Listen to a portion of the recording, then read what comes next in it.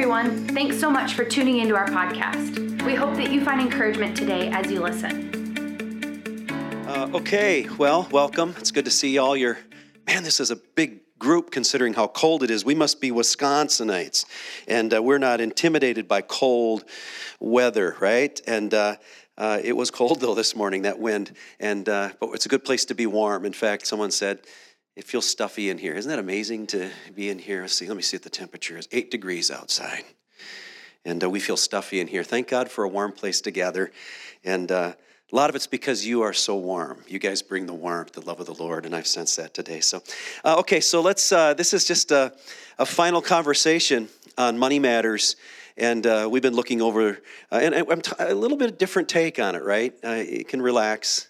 We're not going to be taking an offering at the end of the service this morning, but we are so grateful for your giving, and we'll talk a little bit about what God's doing through us next week and how we give and sow and all that the Lord's done in the past year. But this morning, I want to just continue the conversation, and we've talked about the fact that money doesn't add meaning to our life, but it can be encouragement. But it's not the meaning. Okay, it can bring strength to our life and our existence, but it's not the meaning. It's not the heart of the matter. It's not our focus point at the end of the day. In fact, we talked last week a little bit about it being a better servant than a master, right? That my self-control with my financial resources determines who's in control.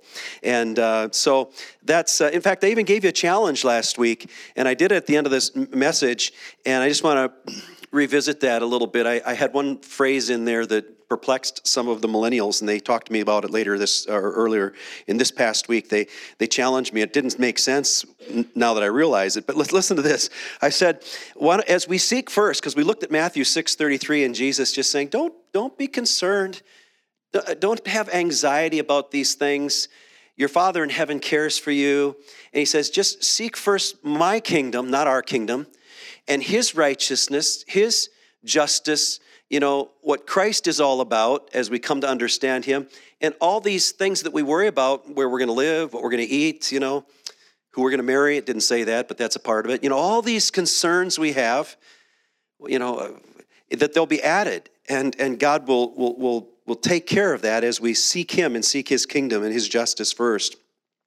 So the challenge that I kind of presented was, if we were to take a pie, the pie graph, and I saw one this past week as somebody was trying to sell us a phone system, because our phone system here maybe needs updating. It's 20 years old, and they showed, this salesman showed me that their product represents and they showed the little pie, the circular graph, and 19 or 20% of all the phone sales in America are their product. And it's like, wow, look at the color. It was like the color blue. And you go, wow, this is the company. And so you look at it, they have a slice of the market. And so I kind of presented the idea last week that if you could take your financial, you could do that a lot of time through your bank accounts, and it's online and all these different apps that you can get.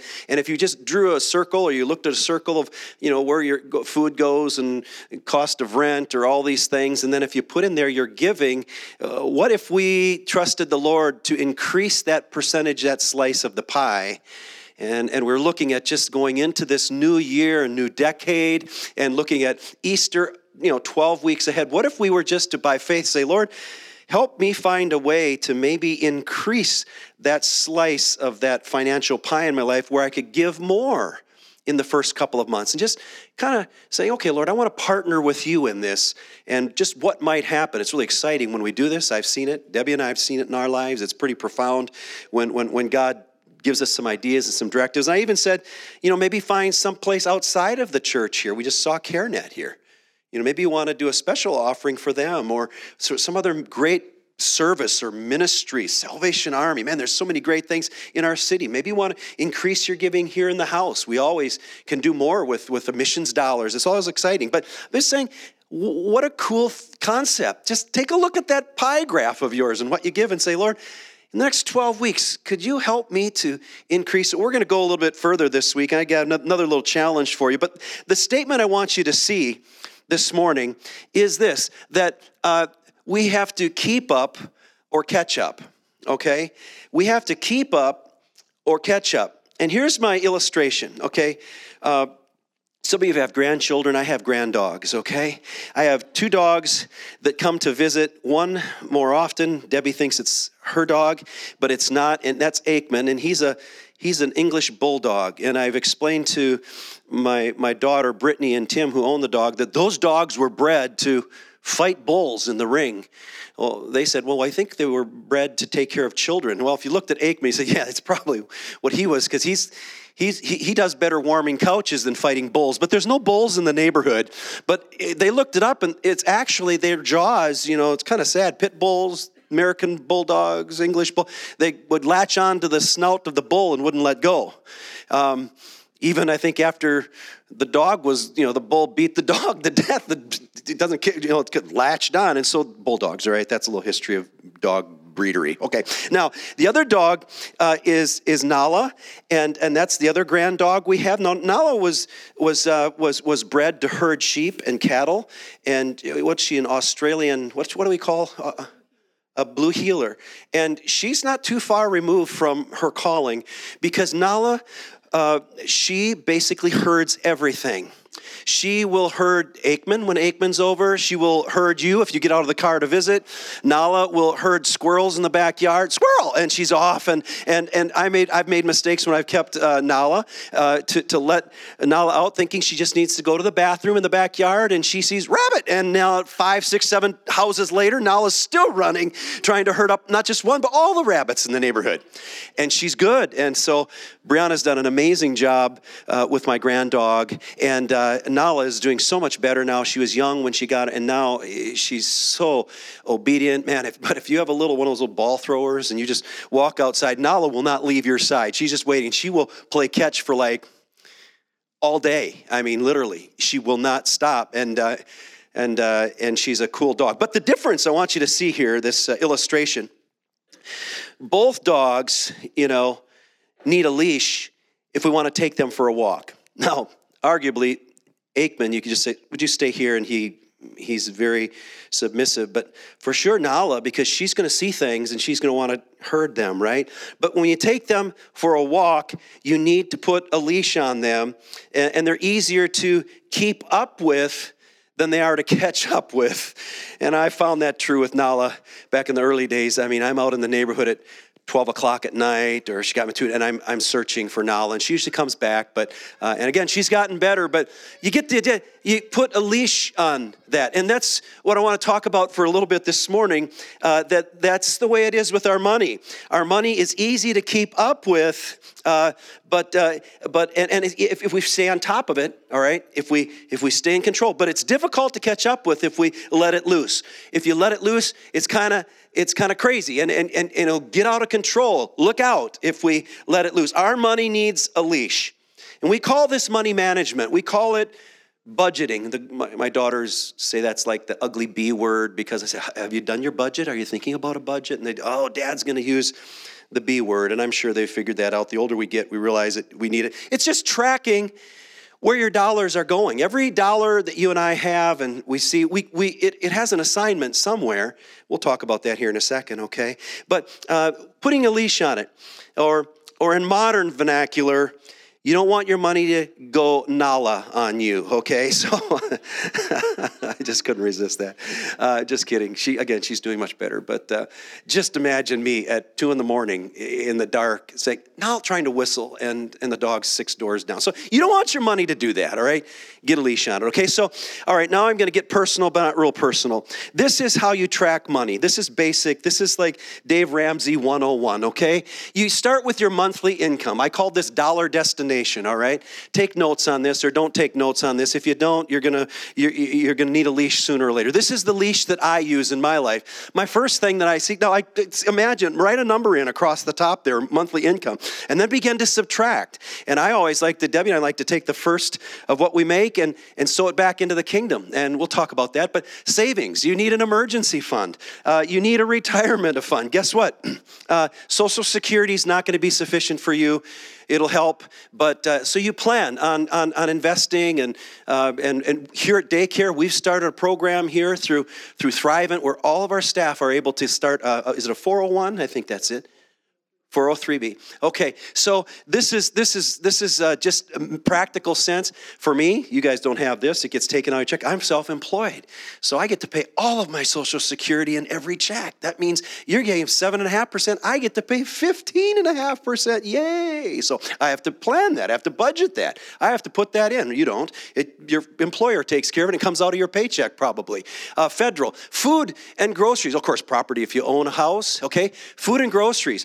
Groceries, eating out. Don't have to eat out. Sometimes we do, but you know the difference in eating out and eating at home, okay? Budgeting these things. Mortgage or rent. Where do you have to live somewhere? I'm kind of putting these things in the areas of importance. You got to have a place to rest. You have to have a bed at night and a place to be warm, right? Utilities.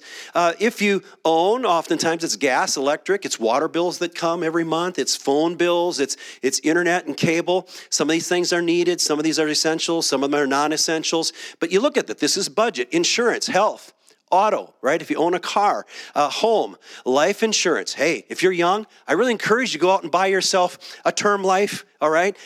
For about $20 a month, you probably can get about $1 million on your life. And if you drop dead, get hit by a bus out here, God forbid, we don't want to talk that way, but your wife, your spouse, your husband will probably get $1 million through a term life. I'm kidding, probably not, but you could easily. As the younger you are, the cheaper they are. Do that, and it's cheap, and then you can find other ways to invest. Practical money sense, okay? Why are we talking about this on Sunday morning? Probably some of you need to hear it, okay? Auto, again, payment. Maybe you have an auto payment. Go back. Don't drive new cars if you don't have to, especially if you've got to make your money and squeeze it out, but that's just my personal opinion. You've got to have maintenance on those things. You have to have gas, household supplies. I call it our Walmart account because it's everything you can imagine, from hair care to tooth care to all kinds of things. And you could have a clothing account. I don't have that in there. Blow money. Here's the thing. When you start laying out all these numbers, somebody in the family, probably your spouse is going to go, if you're acting really nerdy, they're going to get really freaked out and go, I'm feeling strangled by this budget. So then create a place for you to have fun. Maybe it's a recreation thing or just some fun money. And so establish that in your budget. And there's gifts at Christmas and birthdays and graduations, and there's vacations that you may want to have once a year, every other year, depending on where you're at in your life and if you're living paycheck to paycheck. And it doesn't matter. But here's the thing.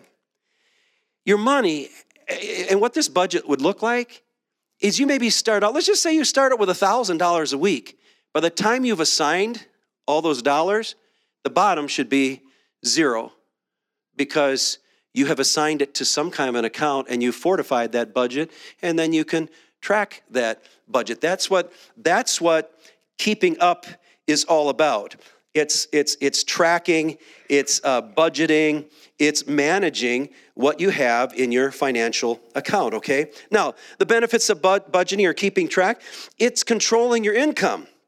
It's easier to keep up than it is to catch up. When you've spent more money than you have, there's a credit card over here at 18 to 20% saying, feed me, and it grows bigger and bigger. It's designed to do that even if you don't spend any more on it because of the interest that you're paying. And now, guess what? There are lean years in your life. Debbie and I raised 3 daughters. They are adults now, but we had 3 daughters, and we don't want their teeth to go east and west. We want them to go north and south. And so all of them had braces. I didn't have braces. I don't know if my parents cared. I mean, guys look kind of cool with teeth going left and right instead of up and down.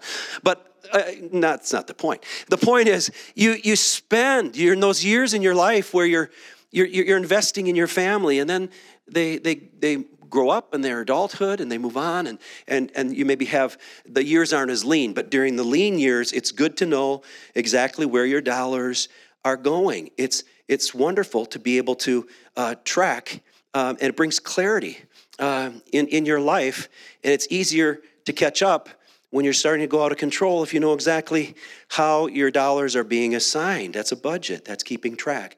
The lean years, I know how to pull back when things get kind of crazy.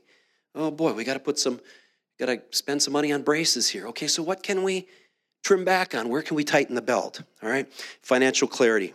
It removes some of the stress because finances can be very stressful And Jesus knew this, and we'll talk about this in a second. God knows this in our lives. And so there's a bigger plan that he wants to, I think, whisper into our souls today, but we'll get there in a second. Then, okay, if you have the lean years, and I'm taking this kind of from the Old Testament where Joseph had this dream, and it showed that Egypt's going to have some fat years, store up in the barns at that point to make way for the 7 years of lean times. And so oftentimes in our lives as we get older and maybe, we've been able to put away and the kids have grown into adulthood, less overhead, we have fat years. Now here's what happens when we have fat years, when we have more money to work with, is we can become very easily self-centered. And my message last week, and it's a kingdom message, is we should always have a sense of open-handedness as Christ followers. We should always be ready to sow as the Lord would direct us and increase our slice of pie in the area of giving. And so if we don't know, if we're not managing, if we're not keeping account and tracking in a sense of a budget or bringing this kind of clarity, we won't know how to give, and we won't realize that we have more space and more room to give. So there's a benefit in keeping track.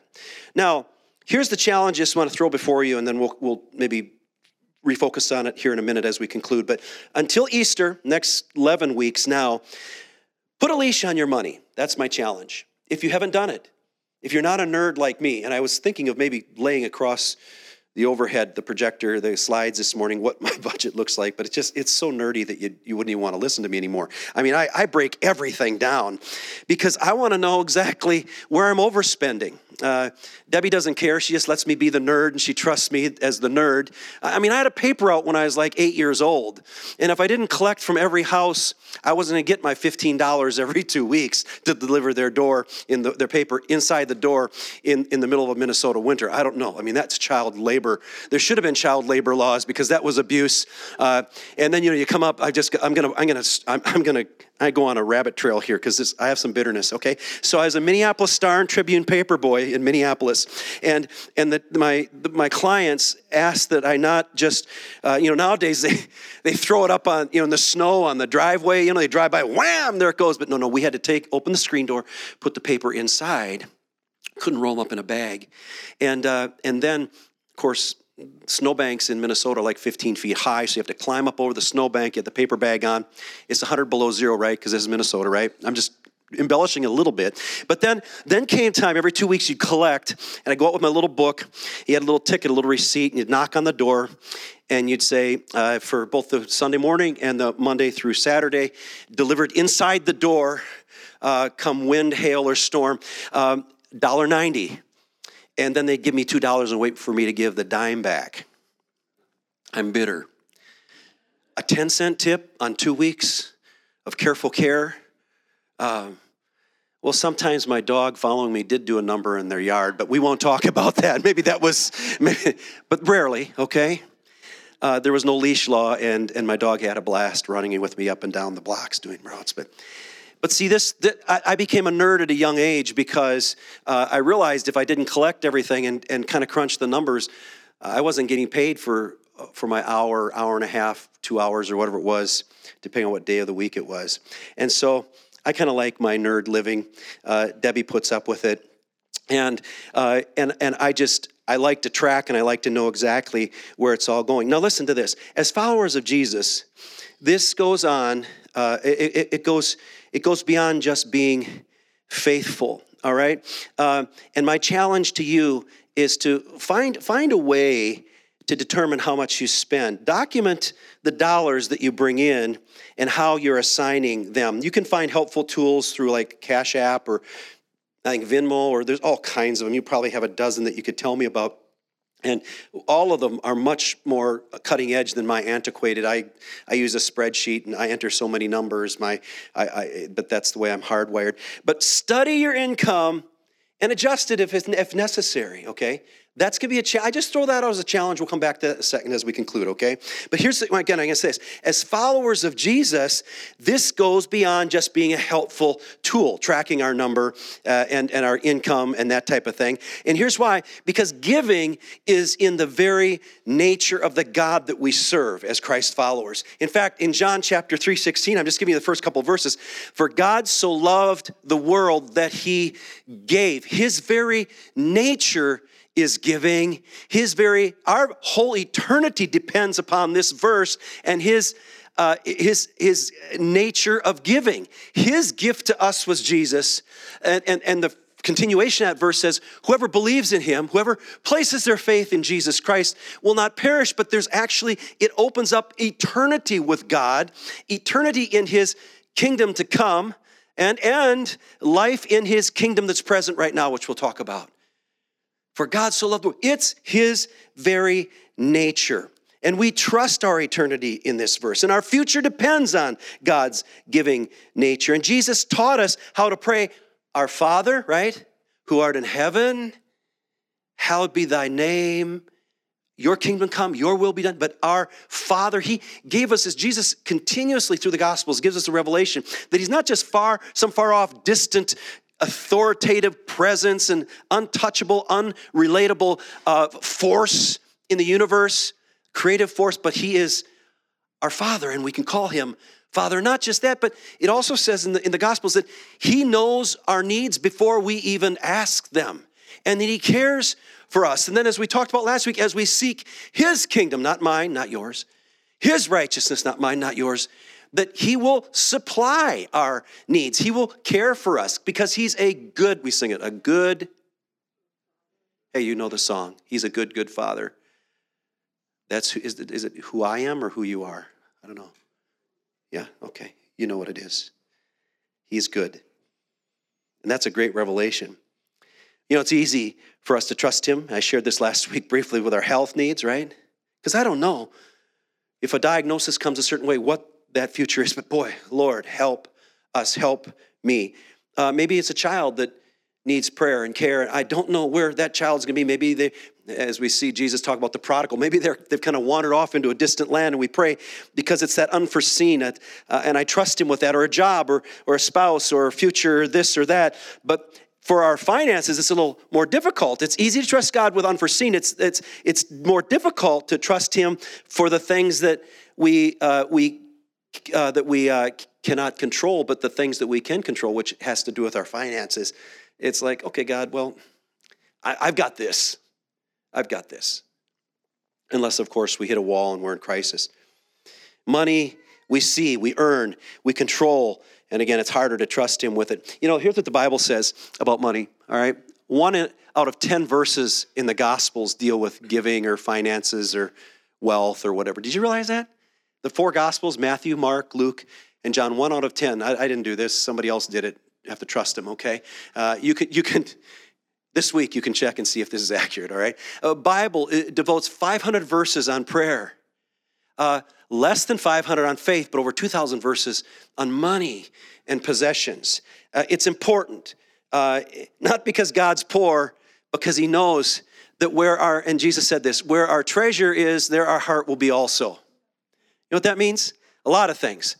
Where my treasure is, my passion will be. Where my treasure is, my attention is. Hey, let's face it. Where my treasure is, I'm hanging out to make sure that nobody's taking it, you know? So I may be absent in body, but in spirit, my mind throughout the day. Have you ever invested in something and the stock market's going real well and you're just kind of checking through the day, how am I doing today?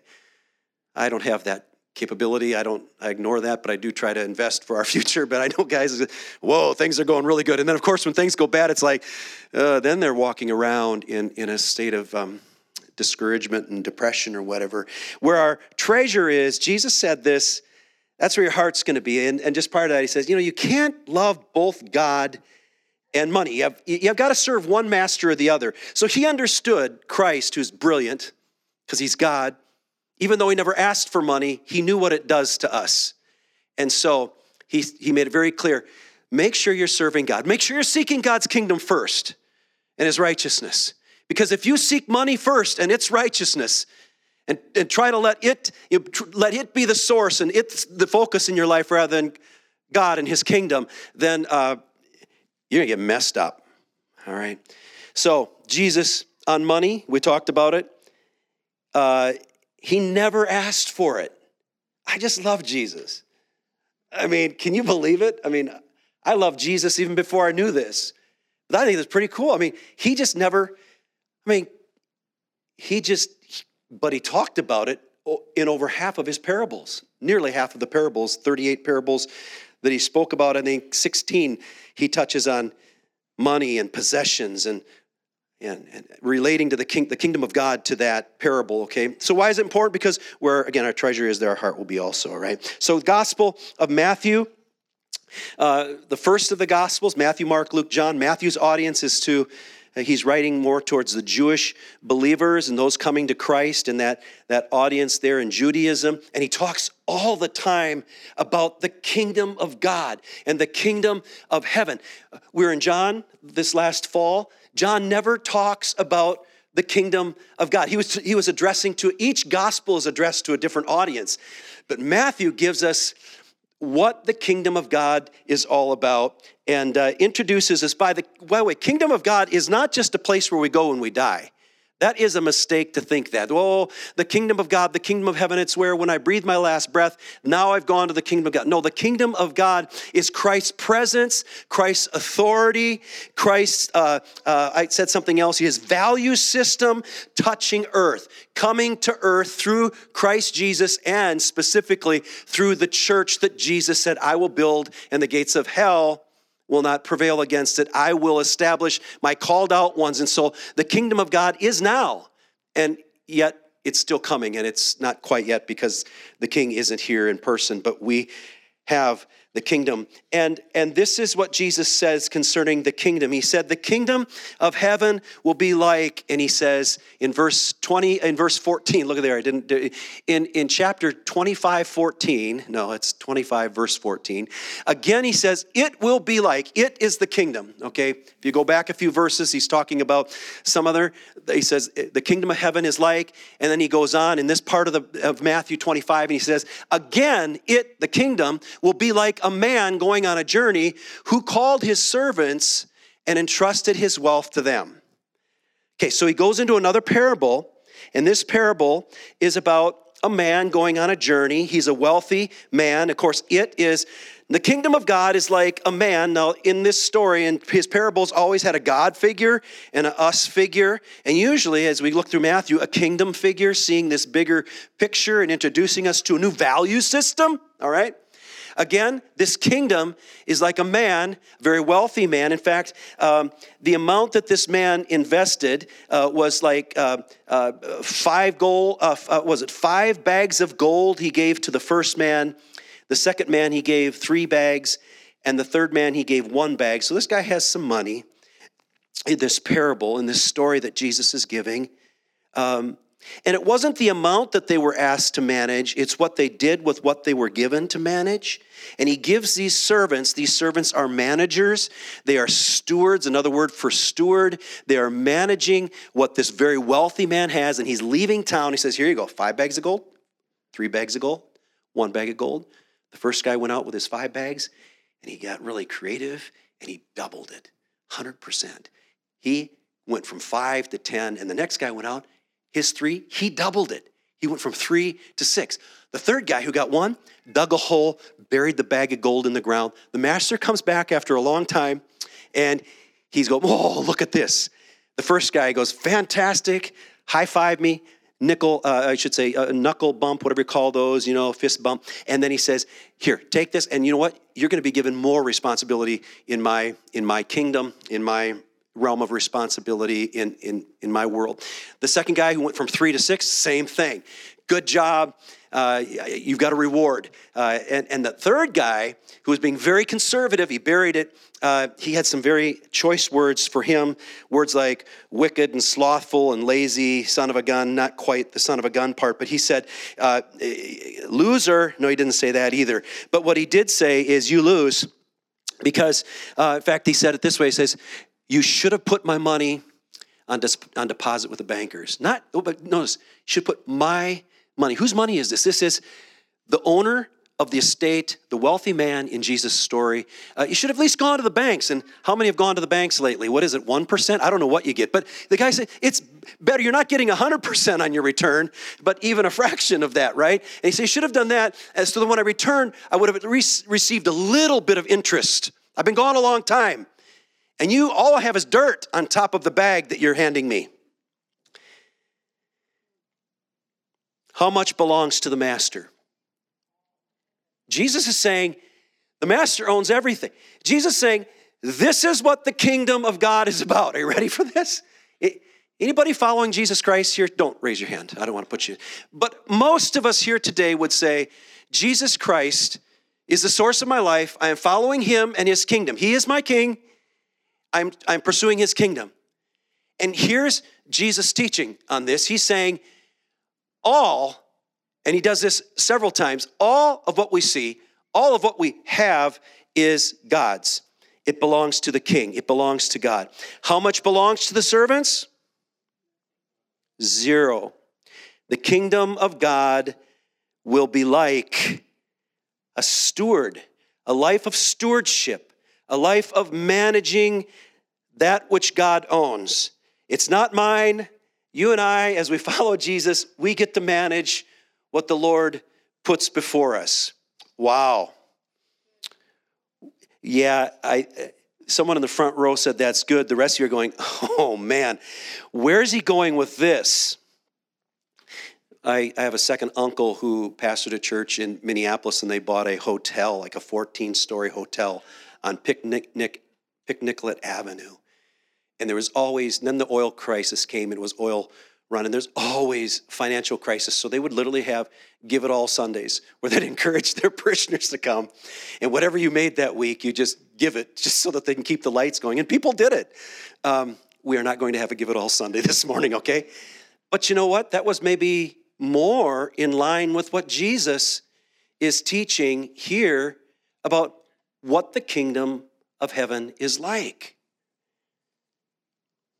Now, Debbie and I have practiced what's called the tithe, and some say, well, the tithe is tied to the law, and I think it predates the law. Tithe literally means 10%, and we've done that all our lives, and it's really a joy to do that, and that's why, that's kind of what you saw this morning is just what our budget is, and we start there because we want to it's a joy to say, okay, what comes off the top of whatever we bring in, we just love to sow it back. It's a joy. It's really cool. And we've just seen the Lord work in our lives. But I want to give you a little illustration. Okay, so imagine I had $10 this morning, okay? And I just want to tithe off of that. Okay, here you go. Here's a dime for you. It's because you're in the front row there, Corinne, all right? All right, guys, let's see. 1, 2, 3, 4, 5, 6. All right, take 6. I'll let you manage this, okay? You're going to steward this. There's 8 left. I need you to steward don't keep more than 1. Now, you give those out, all right? And I want them all to be dispersed. Very good, all right? You just work on that, guys. Now, isn't that beautiful? Actually, I think I'm going to say something might get me in trouble with my wife or with all of you here this morning. What that kind of says, God, I have $1. Here's a dime back for you. Because it's kind of saying, I think, that the 90% is mine. And by the way, God, here's that dime back. Now, I pretend I don't even have 10. I borrowed that from the petty cash. So you guys, I got to pay $1 back at some point, okay? There's a little FYI there. Because I didn't, but imagine I had the $10 in my pocket, and I had a pocket full of dimes, and I just tithed off that. I gave 10 dimes here to the first 3. It pays to sit in the front row this morning. Very little. And that's maybe what God is saying. This idea, and I believe in it. I believe it's a great starting point. It's a great goal for some of you. It's great. But what Jesus never taught the tithe. Did you realize that? I mean, I see it throughout the Old Testament. We've talked about it. We talk about stewardship. We talk about money. Jesus, he talked about all of it belonging to God. And it's not what okay, God, I could keep 90. Yeah, I can afford 10, or maybe I'm only at 5, maybe with 2, but I've gotten to 10. Yay for me, rah. But it's God saying, are you kidding? This isn't the kingdom of heaven. we were talking at Connect Group this week, Danny, and he'd heard some news, and I'd kind of heard this too, and we might have to fact check this, but Rick Warren, who's written the Purpose Driven Life book, some of you go, don't like that. I like it. Doesn't matter. I'm preaching. You're not. But anyway, I don't care if you like what he writes. You got your authors. I have mine. Here's my point. His book has sold so much, and what he's chosen to do in his life is, first of all, live off of his book. And he pastors a church of 20, 30,000 people on multiple sites in Southern California. He's the one that started, or in his church, Celebrate Recovery was established. We thank God for that ministry because it's affecting the body of Christ throughout the nation and the world. But get this. So from what we understand is he's gotten to the point in his life where he really believes that this is what the kingdom of God is. It all belongs to God. And it's not so much about, me giving this percent and then I'm living on the rest, but it's, God, you own the whole thing. Help me give it more and invest more of these bags of gold, that's God's gold, for the sake of the kingdom, because I want to store up in heaven. I'm looking for kingdom things that will transform lives. And so what we understand is he is now living, get this, on 10% and giving 90% away. And he doesn't take a salary from his church. Now, I'll have to fact check that, but I heard something about that myself. Now, I'll tell you this too. He's had to learn how to budget, keep track, because he probably gets a whole lot more than you and I if this is a #1 bestseller on the New York Times list, and Winona Judd is talking about how it touches her life, this book or whatever, whoever she is, right? And so, that's a different, apples and oranges. But the idea is, why are we stuck on, here's your dime, God, if in fact God's saying, it's all mine. Let me lead you into a realm of the supernatural where one day you're living on 10 and you're sowing 90% into things that bring back investment in God's kingdom. And that's not just the local church, but the local church, your local church needs it, all right? Radical stuff, huh? Cool. Now I lost you, some of you at 10%, but come on back, we'll wrap this up. So, 10% is a great place and a great place to start. But in Christ, we belong to a different kingdom. In Christ, everything I own, I just want to reiterate this, belongs to God. And management in God's kingdom involves anything I have that could be used for God's purpose, all right? Get this. It can be time. It can be relationships. It can be possessions. It can be influence. It can be opportunities. It can be my personality. It can be the experience that God's given me. It can be money. And money's the toughest, right? Start talking about money, you think, Pastor Brian's going to take my wallet and just turn it upside down. We don't do that around here. We don't even pass offering plates. They were gold plated. Not really. They were gold painted. And we just have boxes in the bag. We don't press you, do we? But I want you to know that there's a call. There's a Holy Spirit call to each of our hearts. Could this be the season? Could this be the decade where you look at your life in Christ and say, it's about God. He is my source. If I seek him first, his kingdom first, his righteousness, look out. My 5 turned into 10, turned into 15, turned into 20, turned into 30. And then one day we'll all be little Rick Warrens running around going, wow, I'm able to give 90% of what I have and live on the rest. Wouldn't that be something? I would love that.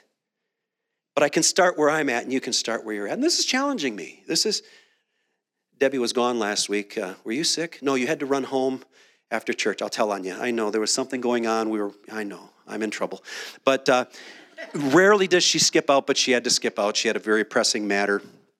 So I don't think she listened to the message, but I'm giving you up to date. I really feel like we're to increase in our world in these weeks to come, in where we give our financial pie. And so I want to practice what I preach, and I want you all to pray about where this message could take you personally in your relationship with the Lord. All right. So the kingdom of God will be like that stewardship and that management thing. Let's just stand. I want to close. I'll invite the worship team to come up. Here's what's cool, though, about managing God's gold. It creates a sense of responsibility, not it's not guilt. It's not mine in the first place, so I don't feel guilty. Oh, I didn't reach my 1% or my 10% or my 3% or my 15%. It's like, no, it's not about guilt. It's not about it's all his, and he just gently leads us. And it's a spirit of, I get to partner with the Lord, and I get this wonderful, those stewards that went out and worked the gold, with the exception of the one that buried it, they were so excited that they could take and they could reproduce it. But they didn't have the pressure. As long as they were doing something, it wasn't theirs in the first place. And it's a responsibility, not this guilt. And how many times have you heard messages on giving and sharing, I feel guilty because I'm not getting that.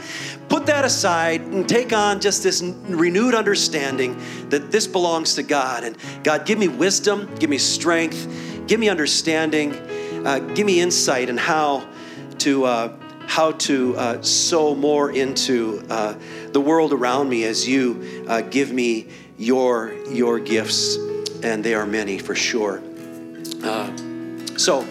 So this is what we need to plan, and I think I had it on the overhead there. Let's see, just go to that last slide, see if I put it up. I don't know if I did. Yeah. So look at this: manage and then increase. And last week we talked about increasing the pie, but the fact is you're gonna have to make sure you're managing it before you increase it, or you're gonna go into debt. So they're kind of tied together, aren't they? So my double challenge to you is just start somewhere. Take a look at where you're giving, and maybe there's a way, you know what? Maybe that cable has gotten so expensive that it's time to just cut the cord, cut the cable, and you'll probably live better. And then that'll free you up to do more and to give creatively as the Lord would lead you. And there's all kinds of, but you have to know exactly, you have to track exactly where your dollars are being assigned, right? So that's my challenge to you. Those of you who are nerds are saying that's the best message Pastor Brian's ever spoken. Those of you who are more free spirits and you don't even like the B word, you're going, when is he going to say amen? I'm ready to get out of here right now. All right, so that's all right. You heard it, and I believe the Lord is showing us something today, and this can transform our lives. Lord, thank you for your goodness and your grace in our lives and your mercy. And Lord, thank you that this is about joy, and this is about revelation. And Jesus, you said that you love a joyful and a heartful, happy giver, and that's what you want, Lord, is for it to come out of a heart of joyfulness. And we have been given so much, Lord. Show us where we can maybe cut the fat, tighten the belt, and do more for your kingdom in these days ahead, because we want to place our treasure in heaven. We want to place our treasure in things that transform heaven and kingdom on earth, so that one day there'll be that greater eternal reward, Lord. We look for that in Jesus' name. Amen. Thanks for listening to our podcast. For more information about our church, check out our website at www.ridgeway.church.